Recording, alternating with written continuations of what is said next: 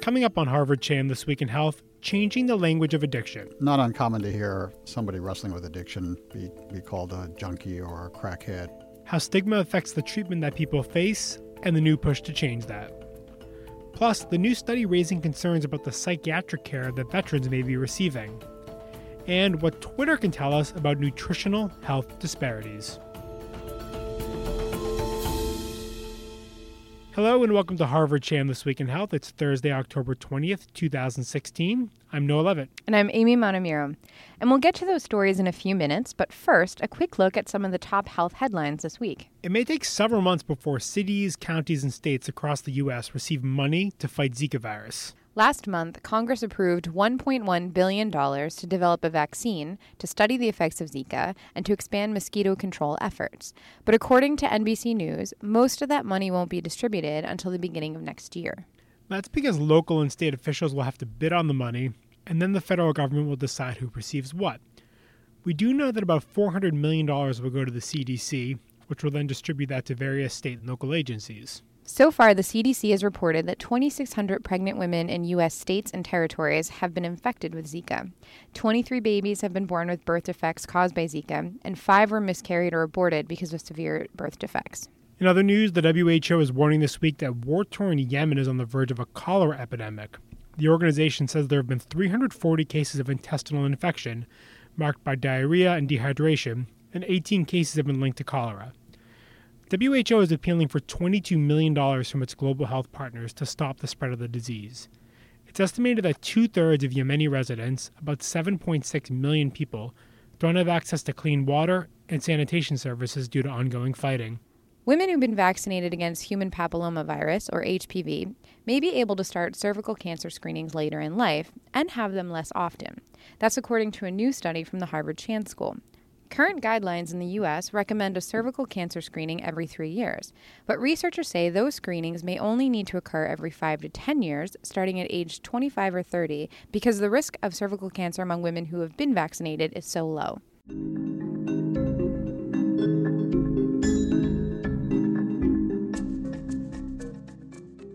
Junkie, crackhead, substance abuser.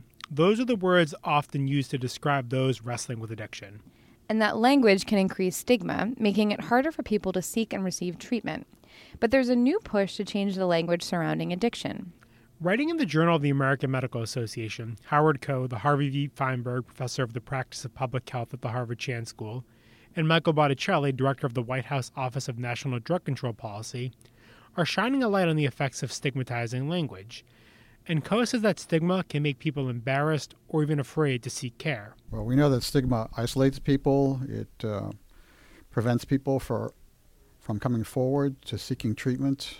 There have been national studies saying that some 22 million people in this country need specialty treatment for alcohol or other illicit drug disorders.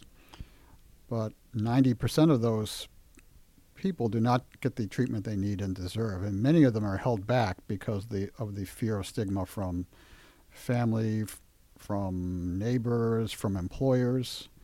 So they have to suffer alone when good and effective treatment is available to them. There's also a substantial body of research showing how stigmatizing language can affect the care that doctors provide. Michael Botticelli told us about research conducted by John Kelly of Harvard Medical School and Mass General Hospital that illustrated exactly how language influences perception of addiction. He actually gave 2 almost identical vignettes to a number of trained mental health and substance use clinicians. And the only variation of the 2 vignettes was in one, he referred to the person as a substance abuser. And in the other, he referred to it as a person with a substance use disorder. And what he found was that even among trained clinicians, when you refer to someone as a substance abuser, it elicited a much more punitive response than a therapeutic response. There have already been some changes in the way addiction is talked about in the medical and public health communities. For example, substance abuse disorder has been replaced by substance use disorder. The key goal Botticelli and Koh say is making it clear that addiction is a disease, not a choice or a moral failing. And it's a personal issue for Botticelli, who is in recovery and has grappled with the fear and embarrassment linked to addiction. I knew that I needed help with my alcohol use, that I had a significant problem.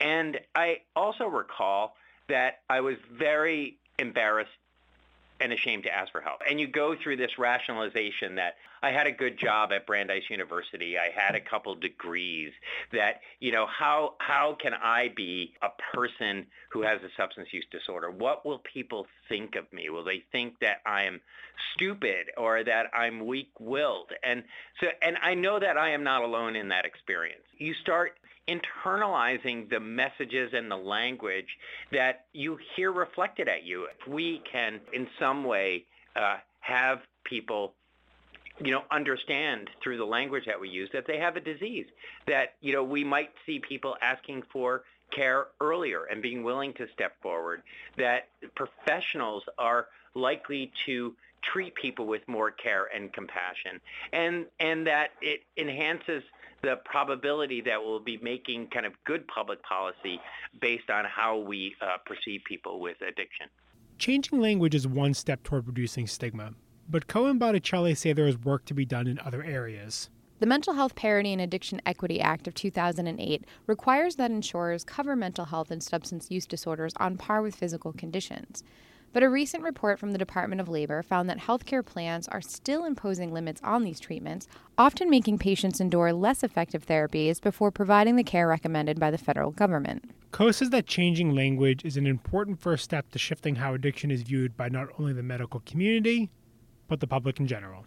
For too long, this whole area has been dehumanized, and the criminal justice system has been the primary source for treatment and care.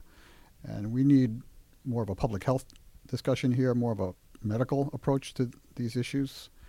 And so we're hoping that over time, more and more people will view this as a health issue and treat it in collaboration with medical professionals.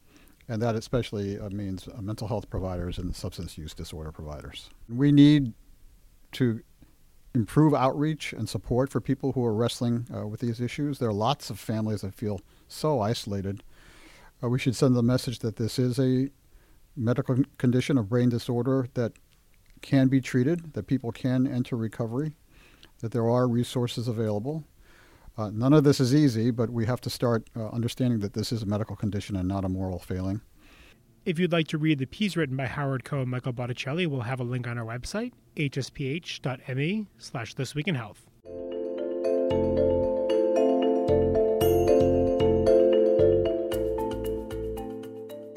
New research is raising questions about the quality of psychiatric care that veterans may be receiving. The study, authored by Morgan Shields, a 2016 Harvard Chan School graduate and a current doctoral student at Brandeis University, found that hospitals run by the Department of Veterans Affairs are not performing as well as other hospitals when it comes to key measurements of inpatient psychiatric care. Shields, along with Meredith Rosenthal, professor of health economics and policy at the Harvard Chan School, looked at how hospitals performed in several categories. That includes admission screenings of patients to assess their risk of violence, trauma, substance use, and strength, the rate of restraint and seclusion of patients, the percentage of patients discharged on multiple antipsychotic drugs, and the percentage of patients for whom a continuing care plan was created and transferred to their next level of care. What they found was that VA hospitals consistently performed worse than private for-profit and nonprofit hospitals, and even other government hospitals in several areas. A striking difference was found with the admission screenings. Those were performed just 61% of the time in VA hospitals, compared to more than 90% of the time in other facilities. Shields says that more work is needed to determine the reasons for these gaps in care, but she says it's concerning because veterans are already a vulnerable population. It's really concerning, especially when we consider this patient population and the increase in suicide and the known history of trauma. Certainly trauma is likely present in, all contexts, but especially when it comes to veterans. I mean, this is something we know for sure and we talk about, and we're not even screening for it. It's very concerning when it comes to the care for veterans, of course. It's concerning when it comes to the care for anyone, but especially a population that has potentially been very traumatized and could be re-traumatized by the care that they're getting. In light of her recent research, Shields is calling for a national surveillance system for inpatient psychiatric facilities. Recent legislation passed by Congress would establish the Center for Behavioral Health Statistics and Quality.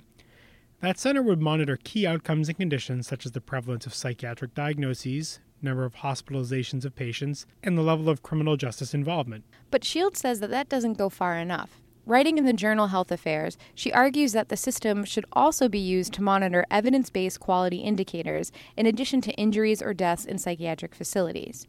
If you want to read that piece, we'll have a link on our website, hsph.me/thisweekinhealth.